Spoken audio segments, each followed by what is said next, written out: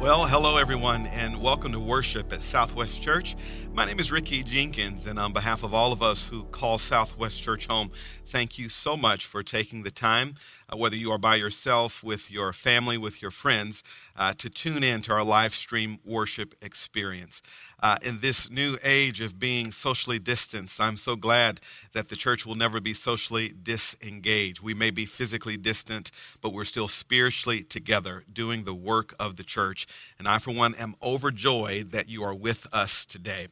I would be remiss were I not to say a big and huge thank you for your involvement with last weekend's Resurrection Sunday and Good Friday services.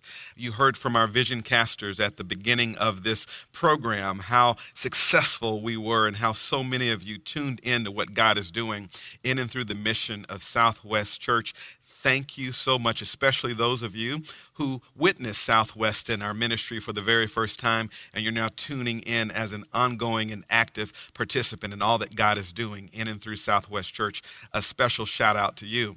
Also, a special thank you to all of you who joined us last Sunday evening for our State of the Church event. We kind of just talked about the fact that every church in the world has been playing defense, and rightfully so, with this coronavirus threat for the last several weeks. But we gave you a vision as to how we're going to start playing offense as we continue in our mission to make the name of Jesus Christ famous through compassion and evangelism and leadership and connection. That mission continues to go forth because at the end of the day, Southwest is not going to be a cruise ship. We're going to be a battleship for Christ's fame and glory in the world. Well, if you have your Bibles, go ahead and meet me in Genesis chapter 37. And while you're turning there to Genesis chapter 37, I want to encourage you, even right now, to share this worship experience with a friend or with a neighbor, maybe even a work colleague. You can shoot them a text and say, hey, meet me on www.southwestchurch.com. Or maybe copy and paste the link that you're on right now, if you can, to some friends, because we want as many as possible to hear the good news of Jesus Christ. A lot of you are new to us, or you're new to church, new to Christianity, new to the Bible. And one of the things we do pretty rhythmically is we invest several weeks in a particular subject matter of study. And so when I say series of teaching, that's kind of what I'm alluding to, that for the next several weeks, we'll be looking at just one idea to kind of extrapolate from that how God would have us do and be in our lives. So as we go now to Genesis 37, know that we are starting a brand new series of study that I've entitled Pits and Palaces, the story of Joseph. Joseph is one of the great figures of Scripture. He's a man who goes through all sorts of dramatic ups and downs in his life. He goes all the way from the pit, a literal pit, to a palace. But in Genesis chapter 50, as his story ends, what we see is somewhat of a storybook ending. This glorious ending where just God's redemptive purposes are just celebrated and recognized in his life. And it's a reminder to you and me that we're going to go through ups and downs in our life as well. But at the end of the day, God has a storybook ending for us as well. Joseph's life is essentially going to remind us as a church family that even though we go through ups and downs, God's with us every step of the way. That the same God who is obviously with us on those mountaintop seasons of our lives is the God who's with us in those valley seasons. It's going to illustrate for us how God is just as much at work in our lives when we're struggling, the same way he is in our lives when we are striving. God is the one constant of our life, and there's purpose for our pain. There's triumph for our trouble. We're going to learn this and so many more things as we go into the life of Joseph.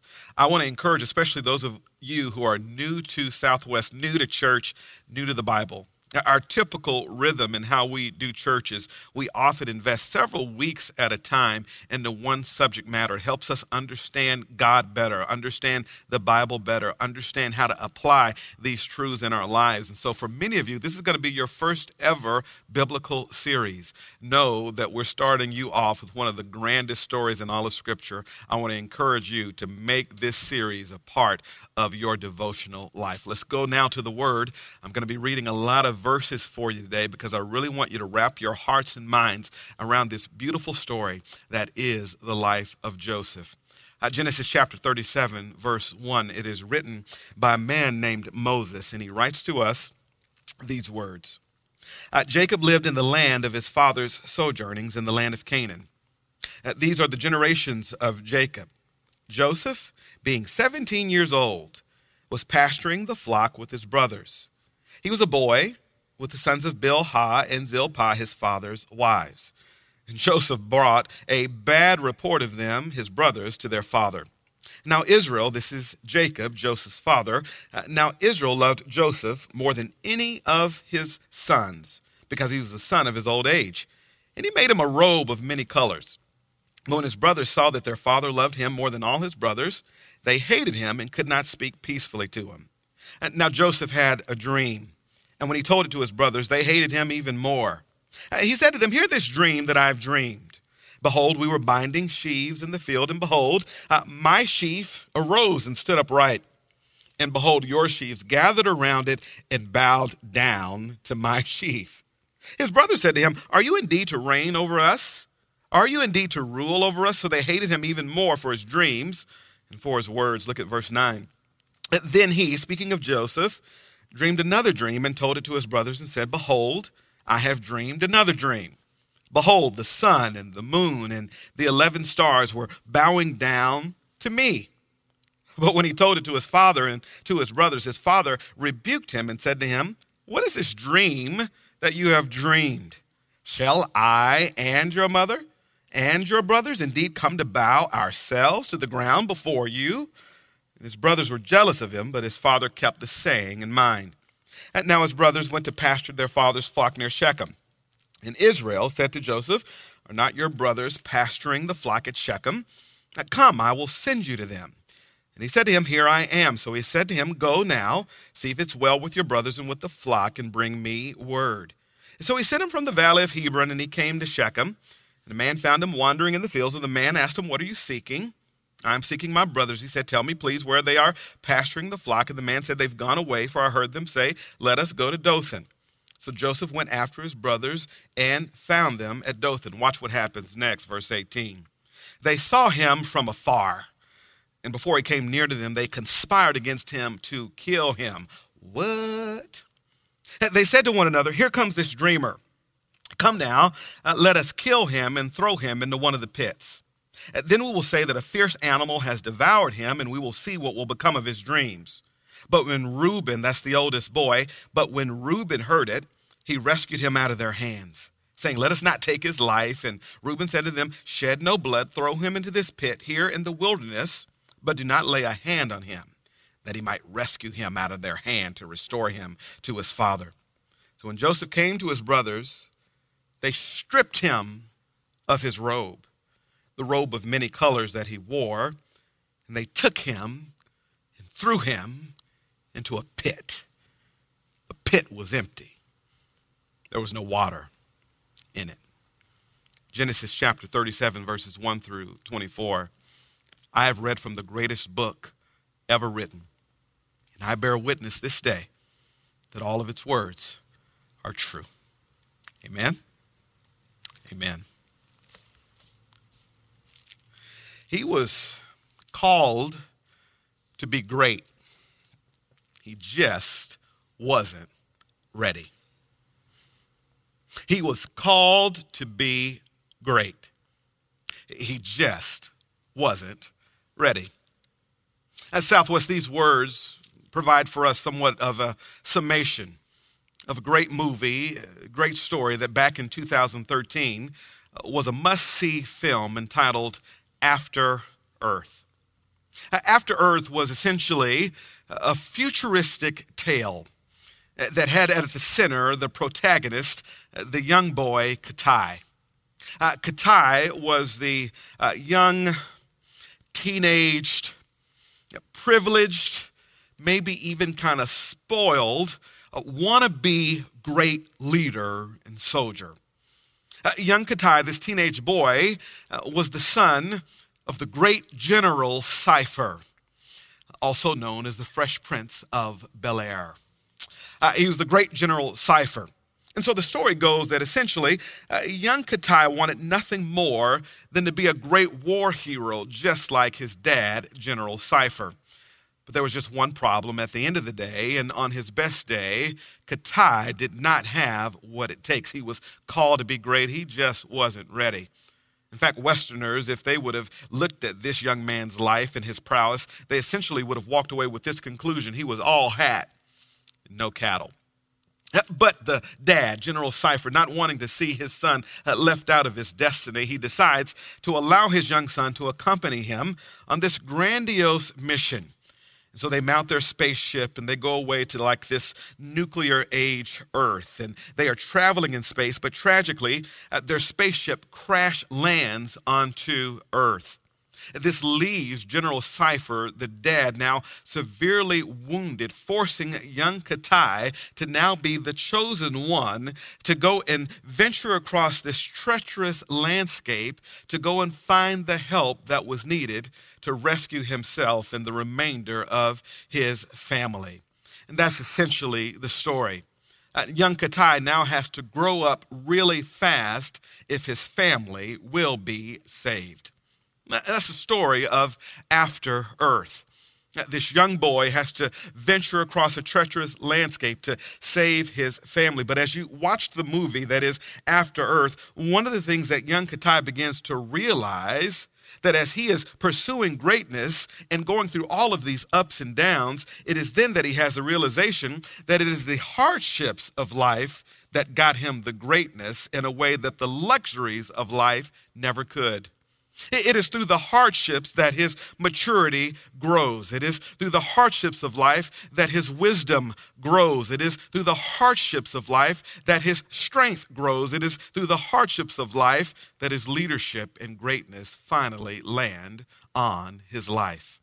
And the lesson of After Earth was this: it took trouble to get him trained. It took trouble to get him trained. Friends, as we begin to invest our hearts into this story of Joseph, that's essentially the idea that I think God wants to hand down to us, that sometimes it takes trouble to get us trained for the greatness we're called to experience in our life. What we're going to realize in the story of Joseph is that he too is another young and privileged and spoiled and teenage wannabe great leader, but the problem is that even though he's called to greatness, he's just not ready.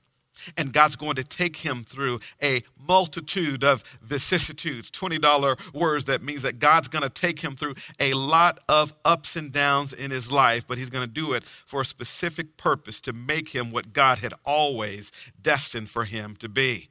And as we navigate this wonderful story that is Joseph, we're just going to be reminded of the ultimate lesson of this series, that the same God who's with us on the mountaintop seasons of our life is the same God who's with us in the valley seasons as well. That God is not just with us when we reach the palace, but he's with us when we're wallowing in the pits of life. That the same God is just as much at work when we're struggling with life as much as he is when we're striving in life. What I want to do over the next several moments is introduce us to our series, introduce us to this person that we call Joseph. And in so doing, what I want to do is speak to what God is thinking when he allows us to go through proverbial pits in our lives by answering these three questions. Here we go, table of contents for our time. I want to beg the question, what is a pit? I want to beg the question, what is the purpose of the pit? Then I want to answer the question, why do pits take so long? I like to tag this text, the good news about the pit. Let's pray. Holy Father, we thank you for this moment, that though our gatherings are canceled, our church can never be canceled, that the word and work of Jesus Christ continues to go forth in the earth, and we say hallelujah to your great name. I pray now, Lord God, on behalf of our valley and this nation and the world, who's amidst this time of uncertainty and suffering, that you would speak to us, Lord God, and remind us of the Romans 8 promise that all things work together for good to them that love God and to those who are called according to his purposes. Bless our life through Joseph's life, for we ask it in Jesus' name. Every heart said together, amen. I want to go ahead and get to work. I got a lot of fish to fry. I ain't got but a few minutes to cook it. But what I want to do for the next several minutes, hear it, is to start to build the foundation upon which this series is going to rest upon. You need to know about what we're going to be studying. You need to know about the person we're going to be learning about. And you need to know why it's so important that we as a congregation work very hard to make sure we get all that the Holy Spirit has for us in the life of Joseph. So for the next several minutes, I want us to go to the classroom. I promise we're going to get to church, but I would be remiss were I not to serve you with foundation. And I'd like to start off with this rubric. Here it is. I want to give us some good to knows about the story of Joseph. I want to just give us some good to knows about the story of Joseph. Number one, you would do well to know that the story of Joseph is what I like to call an epic story. The story of Joseph is an epic story. Now, we are all quarantined, and my family is quarantined as well. But one of the things we've gotten into is a bug collection. And so my boys are forced to do nothing but play in the backyard most of the day. And so we are just all things bug collection. There is no such thing as safety for a bug in my backyard. These boys got goggles, they got nets, they got uniforms. By uniforms, I mean the Iron Man suit and the Black Panther suit that they walk around. Anyway, they've got bugs, and they're catching bugs day and night.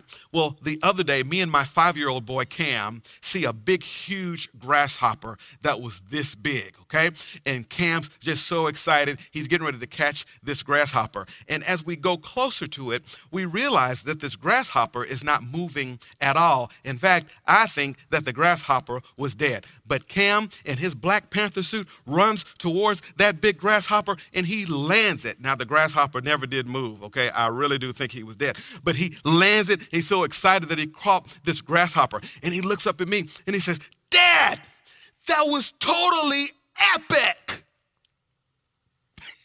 And to myself, I'm thinking, yeah, that wasn't epic at all, son. I think that the grasshopper is already dead. Anyways, but I look back and say, son, it was totally epic. And my point is this, that sometimes people say that certain events are epic that really weren't. Sometimes, have you ever experienced this? Someone saying, hey, you got to see this movie, or you got to read that book, or you got to watch that program. It is totally epic. But then when you witness it, it was actually underwhelming. Friend, that's not the case for the book of Joseph. I want to remind you that the book of Joseph is an epic story. This is going to be one of the greatest stories you have ever witnessed. In fact, the story of Joseph is one of the greatest stories ever told. So let me go ahead and kind of build some excitement for our next several weeks. Let me just tell you right now, and at the end of the day, send me an email and say, Ricky, you were right. And here's my promise. Joseph has everything. The story of Joseph has everything. Y'all, I'm telling you, you better tune your hearts to Joseph. In fact, the next several days, just start reading the story of Joseph, chapters 37 of Genesis, all the way through chapter 50, because it has everything. Joseph has drama. Joseph has romance. Joseph has intrigue. And Joseph has food. Okay, Joseph has betrayal, and Joseph has danger. Joseph even has sex, and Joseph has food, and Joseph has, pits and prisons and palaces and food, and it has global calamity, ring a bell, and it has all sorts of sensationalism and all sorts of wild, unexpected twists and turns. And did I mention that Joseph has food, okay? There's a whole worldwide famine that's coming, and Joseph's going to be the one to save the day. But it also has a lot of talk about food. There's going to be one scene where this baker has a dream about baking cakes, and I just wanted to say that because, I love me some cake. But anyways, my whole point is that Joseph has everything. So much so that if you've ever read the book of Genesis, you start to quickly realize that there's more time and space devoted to Joseph than any other narrative in the book of Genesis. We have more on Joseph than we have on creation. We have more on Joseph than we have on Abraham. We have more on Joseph than we have on Noah and the ark. Why? Because this is grandiose, epic story that shows us a beautiful illustration of God's redemptive plans and redemptive purposes for our life. Make sure you read this epic story. But secondly, one of the things we're going to realize in our study is that Joseph is, here it is, what we call a type of Christ. Joseph is a type of Christ. It's what we call in biblical scholarship a type of Christ. We see these peppered across the Old Testament, these various foreshadowings of the ministry of Jesus in the ministry of people who came before Jesus. He is for us a type of Christ. It's R.T. Kendall, that brilliant theologian, who said that the gospel of Jesus Christ runs through the story of Joseph like a scarlet thread. What did he mean by this? He's basically saying that in Joseph's story, we see a foreshadowing of Jesus' story. Did you hear that? That in Joseph's story, we see a foreshadowing of the story of Jesus Christ. Where am I trying to go with this? Well, one of the things we're going to witness is that Joseph has a tremendous destiny, just like Jesus had a tremendous destiny. Joseph faces tremendous and difficult hardships, just like Jesus faced tremendous and difficult hardships. Joseph, in the story, we're going to see this at the end, he's literally going to lift the curse of hunger that was afflicting the entire world. Well, my Bible tells me that Jesus Christ lifted the curse of our sin. Hallelujah to his great name. That was afflicting the entire world. So we're going to see these similarities. And my whole point is this: as we pay attention to Joseph, we'll learn a lot about Jesus. That's the good news of the gospel. So Joseph is a type of Christ. Thirdly and finally, I want to just kind of give a little preview of coming attractions. As Joseph navigates all these ups and downs in his life, but this still has this glorious ending at the end of his life, it's going to prove this truth for you and me, that God uses setbacks as setups. Woo-wee! I could shout right there. Did you hear that? That in the providence of God, there's still the promises of God. That God uses setbacks as setups. Ricky, where are you going with this? I'm glad you asked. See, you and I have a vantage point in Joseph's story. We get to skip to the last page of the story where we remind ourselves that he lives happily ever after. This whole chapter is about Joseph's dreams, and the good news of the gospel is that his dreams that God gave him will come true. And it's just a reminder that God uses setbacks as setups. This is what I want you to hear. When God sovereignly allows you to be set back, he is graciously providing for you to be set up. I wish somebody could say amen right there, that when God sovereignly allows you to be set back now, he's graciously providing for you to be set up later. That is the good news of the gospel, so much so that in Genesis chapter 50, verse 20, Joseph is looking at his brothers who had betrayed him, as we're going to unfold here in a few minutes.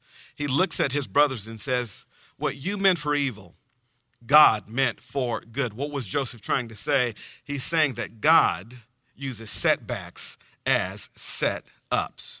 Pitfalls may come in this life, but God's providence will secure God's promises. Stay with me in the classroom for a few more minutes. I promise we're going to church, but I just won't serve you well if we don't set up this series well. So allow me to continue building the foundation upon which this series will rest. And let me answer this question. Who then is Joseph? Hear me, tune your eyes, tune your ears to this point, because I think if you don't get this, you won't get the remainder of Joseph's story. If I had to use just one word to fully help us grasp who Joseph is at this juncture in his life, I would have to use this word to describe our protagonist. Here it is. It's entitlement. It's entitlement.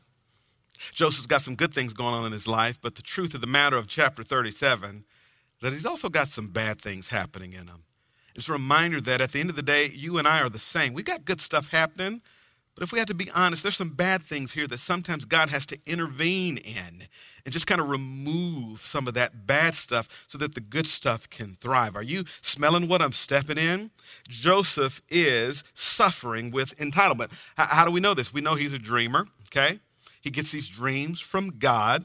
God's got big plans for his life, but what we're going to learn over 13 chapters is that there's all sorts of hurdles that will be in his way.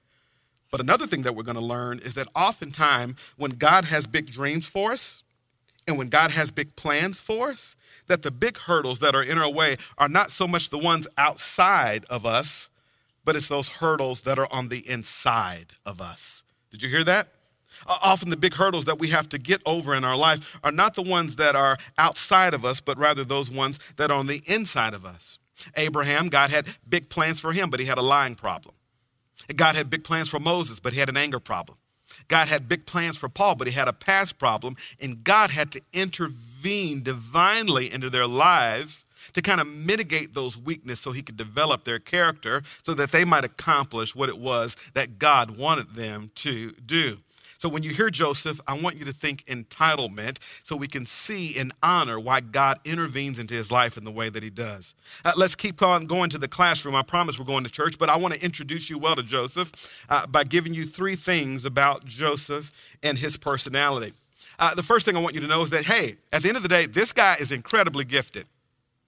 Joseph is incredibly gifted. In fact, if you peek to the end of the story, you're going to learn that he's basically going to become the vice president of the world. He's going to become number 2 in Egypt, which had the world seat of power in this day and age. Joseph will literally become number 2 to the number 1 leader in the entire world. He's even going to be instrumental in providing food during a worldwide famine. And you can't do that if you're not incredibly gifted, okay?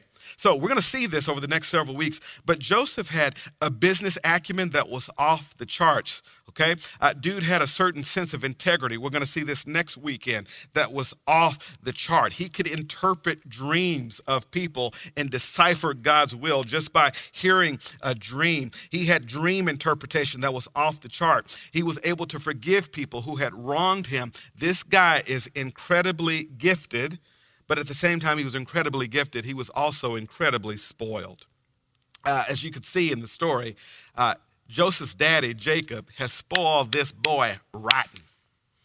In fact, verse 3 says, now Jacob, Israel, okay, loved Joseph more than his other sons. Joseph had 12 sons. He had like 57 kids all over the place. But he had picked Joseph and singled Joseph out to be his favorite. Why? Because Joseph was the son of his old age and has spoiled him rotten. Now, this was Jacob's fault, but it went to Joseph's head, and this is not going to make out for good for young Joseph. So the question is, how spoiled was he? Well, the Bible says that Jacob honored Joseph with a robe or a coat of many colors. Now, in antiquity, this was a big deal. Color was not something that there was a lot of. Most people wore drab gray and drab brown. Dyes and inks were very expensive. So whenever you invested in a coat, what you need to think is a mansion that's on his back. It's a Cadillac with sitting on 20s and gold Daytons. I just lost most of you. But it was a big deal to have a coat of many colors because essentially the tradition was that the oldest child who was destined to have the inheritance and the authority over the whole family would be given a coat of many colors. Jacob breaks tradition and gives the coat of many colors to Joseph. And the Bible says, as such, his brothers hated him. It's why they set him up to be killed and sold into slavery in the story. So he's incredibly gifted, incredibly spoiled, but as a result, all of these things make for a young man that's incredibly unwise. Verses 5 and 9, did you see this? The Bible says he has these dreams that we know because at the end of the story, this comes from God. That someday he's going to be large and in charge over the whole world. Now, verses 5 and verse 9 says he has this dream that he tells to his brothers. Then he has this dream that he tells to his mom and dad and his brothers. Now, this is what I want you to hear. He has a dream, and there's nothing wrong with the dream. But see the lack of common sense that the boy has. He says that he has the dream, nothing wrong with that, but then he goes and tells the dream to his family. Now listen, if you have a dream that you're going to be somebody's boss, it's probably not a good idea to go tell them, hey, I'm going to be your boss someday. And this kind of points to the fact that at the end of the day, this was an incredibly unwise man. Listen, he's incredibly gifted. He's incredibly spoiled. He's incredibly unwise, and that spells entitlement. Now we see God's problem. Because God's problem with Joseph is that I've got big plans for you, and I've got a big destiny, but you've got some big issues. And God is basically saying to Joseph, I love my plan and I love your part in my plan to not allow your entitlement and your issues to mess up my plan. Is anyone hearing what I'm saying to you right now? That for every last one of us who named Jesus Christ as Lord, God has a big plan for your life. And God wants you to be a part of his great plans. But too often we come to the table with great issues. So God lovingly and graciously has to intervene into our lives to rid ourselves of those issues that will keep us out of God's plan. Joseph is entitled. And God's basically saying to Joseph, your entitlement is going to mess you up. And it's going to mess the people up around you that I want you to help in your life. Here's the lesson. Entitlement doesn't just ruin you. Entitlement ruins those who are around you. I remember being a kid and growing up with my parents, oldest of several kids. And one of the things about growing up in the Jenkins household is that you just had to know that my parents did not play. My parents didn't play, okay? They believed in something called corporal punishment. In fact, if you look in the dictionary at corporal punishment, it will be a picture of Mr. and Mrs. Jenkins doing like this. Okay, they believed in corporal punishment. In fact, I think my parents only knew 2 Bible verses, John 3:16, and then that verse in Proverbs where it says, spare the rod and spoil the child. My parents didn't play, okay? In fact, at my household, we didn't have timeout, okay? You didn't go to sit in a corner. You didn't have timeout, okay? If you got in trouble, my parents would spank you. And when you fell down, you know, you took some time out. That's how. I'm just playing. I ain't playing at all. That's exactly what happened. Okay, my parents didn't play. I remember I guess it was like 8 or 9 years old, and I was at the grocery store, and I was pushing the buggy for my mom. And we come across this other mom who has a young toddler, 3 or 4 years old, who's in the buggy, and this kid is just totally obnoxious, hollering, screaming, talking crazy, talking back to his mama, disrespectful. And, you know, we're just kind of watching this spectacle. And I'm just, as a kid, my heart's breaking for this other child because I'm assuming his mama is like my mama and that he about to get it. So as a fellow child, I'm trying to send telepathic messages to this young boy to get him to behave before he gets broke down from the flow down. So I'm looking at the little boy trying to give him telepathic messages. I'm like this. You know what I'm saying? I'm just trying to help this boy out. And so he's just fussing and going off on his mama. And you will not believe this because me and my mama are just watching to see what's going to happen. This 3-year-old looks at his mama and says, shut up. I hate you. Oh my goodness. Y'all, I'm just waiting for his mama to pounce. And truth be told, my mama is looking at the whole scene, waiting for his mama to pounce. The whole grocery store is finally saying, let's celebrate because this kid who was once alive will now be dead. And we're getting ready for this child to get it. Y'all, this little boy's mama looked at her little son and said, oh, honey, you don't mean that. Y'all, all of a sudden, my mama, you ever seen that movie Transformers? Y'all, all of a sudden, my mama started changing into the robot Optimus Prime. And then when she saw that this boy wasn't going to get it, she looked at me and said, I know you better not ever talk to me like that you better not ever do that up in here because I'm telling you, it's going to be some problems. What's my point? His entitlement got me in trouble. Entitlement doesn't just ruin you, it ruins the people around you. And this is what I want you to hear. God loves us too much to allow our sense of entitlement to ruin his purposes for our lives. God's dreaming a big dream whereby your life will be a life of purpose. God's dreaming a big dream whereby your life is going to be a life of meaning. God's dreaming a big dream whereby your life will be a life that counts. So how does God secure it?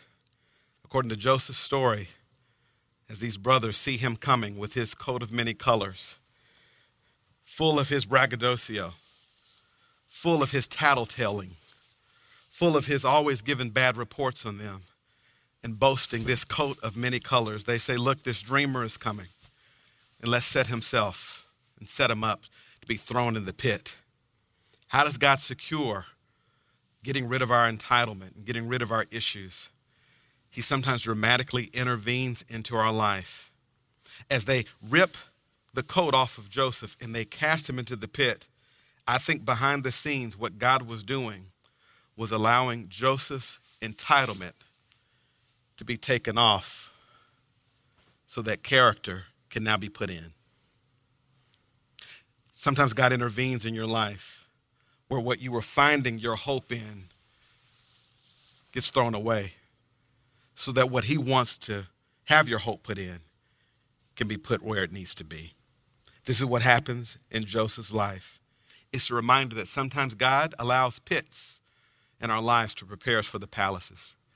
This is true for King David, called as a shepherd boy to be king of Israel, but before he gets to the palace, he goes through the pits, ups and downs on the run from Saul, battle after battle, and then God can trust him with the palace.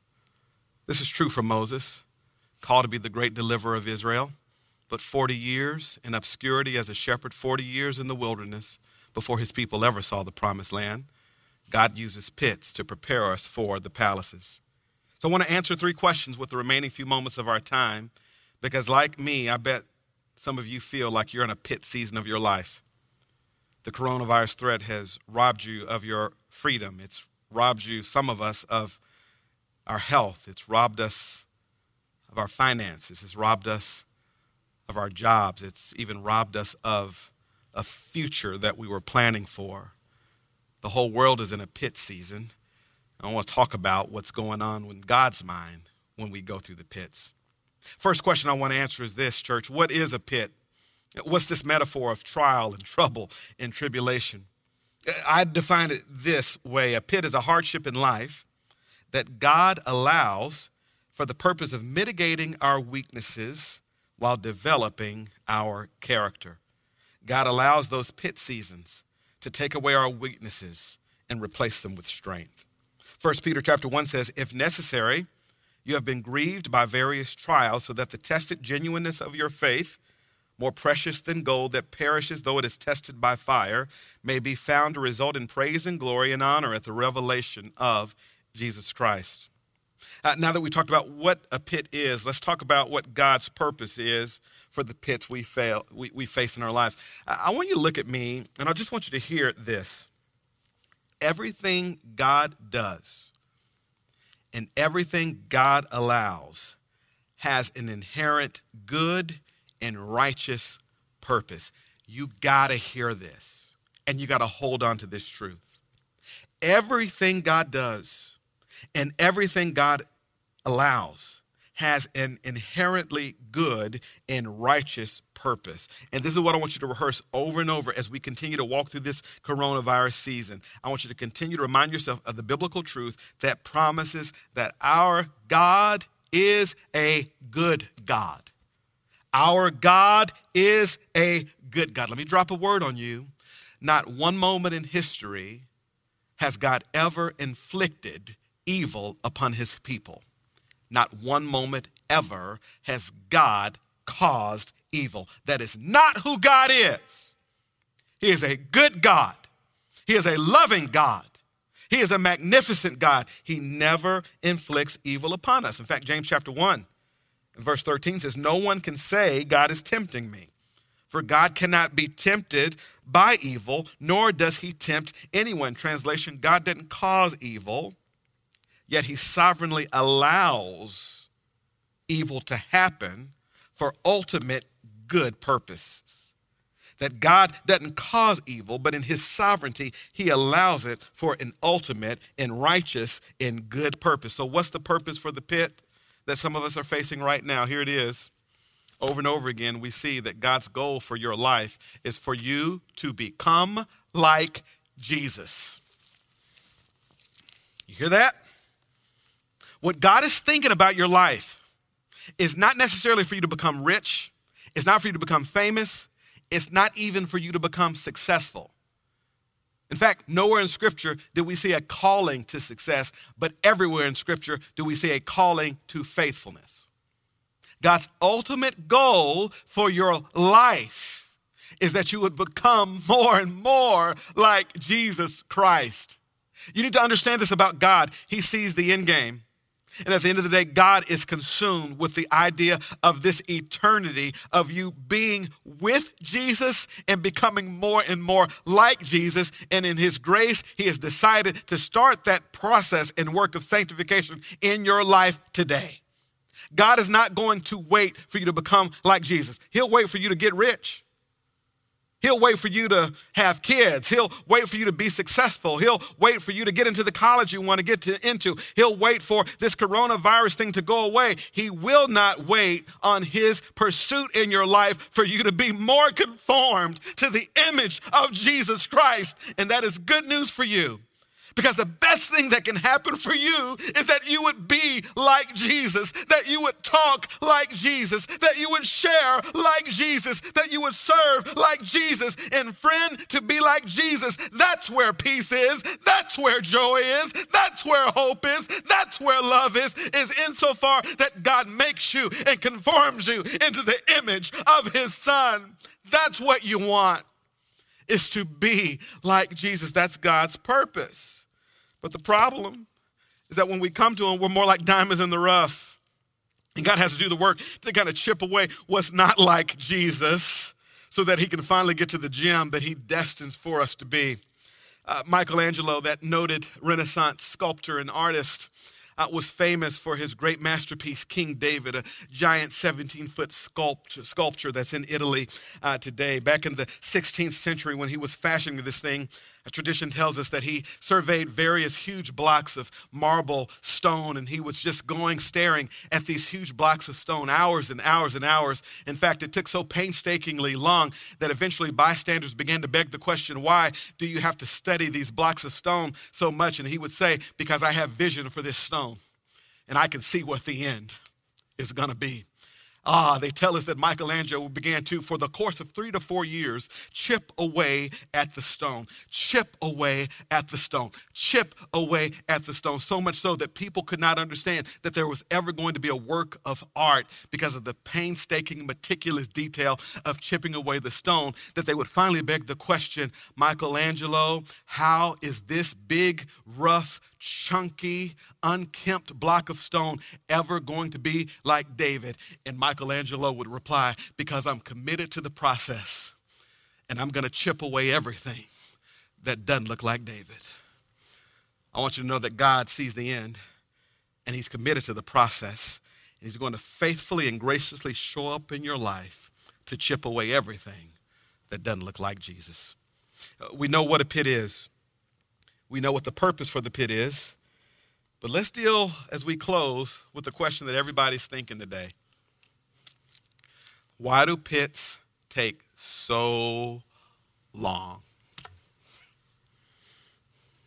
That's the question I've been asking in my soul. God, this coronavirus thing, God, is scaring me. God, I want my babies to be safe. God, I miss my church family, Lord. God, are we going to be okay financially? God, is the world going to be okay? Is the bottom about to fall out of this thing? When these fears raise across my mind, that's the question. I ask, God, why is this taking so long? Well, C.H. Spurgeon, the great 19th century pulpiteer, said it best when he said, if I had but 25 years to live, I would spend 20 of them in preparation. His point was this: quality is worth the wait. Quality is worth the wait. Joseph gets usurped by his brothers. They throw him to a pit. He gets sold into slavery. More on that next week. And what we're going to learn in Joseph's life is that he's got 13 more years of tragedy and trauma to experience in his life until he gets from this pit where he is in chapter 37 to this palace where he's headed in chapter 50. And the question as I'm asking, as I look at these 13 years, is, God, why do pits take so long? 2 reasons God gave me. I'm going to give it to you. Why God keeps us in the pit so long. Number one, It's because our issues, our shortcomings, they didn't materialize overnight. So sometimes healing doesn't happen overnight. Quality is worth the wait. But the second reason I think pits take so long is because too often, when it comes to the plans of God and the dreams that God is dreaming for us, let's keep it real. We often bring a microwave timeline and present it to a crock pot kind of a God. You see, at the end of the day, our culture, our world says right now. I want it now. And I want it the way I want it. But too often in our lives, when we get it the way we want it, it's not the quality that God destined and created us for. We bring a microwave timeline to a crock pot kind of God. In the economy of the kingdom of God, quality always trumps quantity. God would rather you do well with 2 than do poorly with 200,000. God would rather you go deep with little than be shallow with much. He's a crock pot kind of God. Any chef will tell you that if you're going to eat something, and if you had to pick a meal that was prepared in a microwave and a meal that was prepared in a crock pot, any chef will tell you that if you want something delicious, you pick the crock pot every time. Because the crock pot cooks it low and slow. No matter how tough the meal was, it gets tenderized and the flavor set in and it becomes perfect through time. That's why God takes so long. Ricky, you said this message was about the good news of a pit. I hadn't heard any yet. Here it is. Verse 24 says that they threw him in the pit. The Bible says that there was no water in it, meaning there's no sustaining power. There's no nourishment. But God is the only God I know who allows us to go through pitfall seasons where it seems like the things we used to depend on are replaced with the one that we need to trust in. The good news about a pit, when you've fallen to the bottom, is that at the bottom, there's nowhere to look but up. In closing, if you're in a pit in your life, I know it's hard. I know it's difficult. But the good news is that God makes it obvious in times like these that he is the only one that can help you in the pitfall of life that you find yourself in. So the scriptures say that we are to look to Jesus, the founder and perfecter of our faith. For in him you have hope and you have life. And I want to encourage those of you who feel like you're in a pit to simply turn to God and trust him and ask him to help you every step of the way. Father, we thank you for your word and for the truth of it. And I pray, Lord God, for all of us who are grappling beneath the weight of this pit season. But Lord God, we've heard that you've got a plan. And Lord God, you love us enough to not allow our stuff to get in your way. And so, Father, we give this pit season to you, asking, Lord Jesus, that you would make me more like Jesus and more of what you want me to be. Father, I pray for those who don't know Jesus, that even now, Lord God, they would pray this prayer. Jesus, I accept you as my Lord and Savior.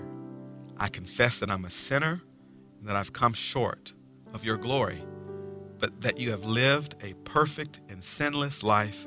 You have paid the payment of my sins through your death on the cross, and that you died on that Friday, but you rose again on that Sunday. And because of this victory, Lord God, if I put my faith in you, I'll truly walk in the newness of life.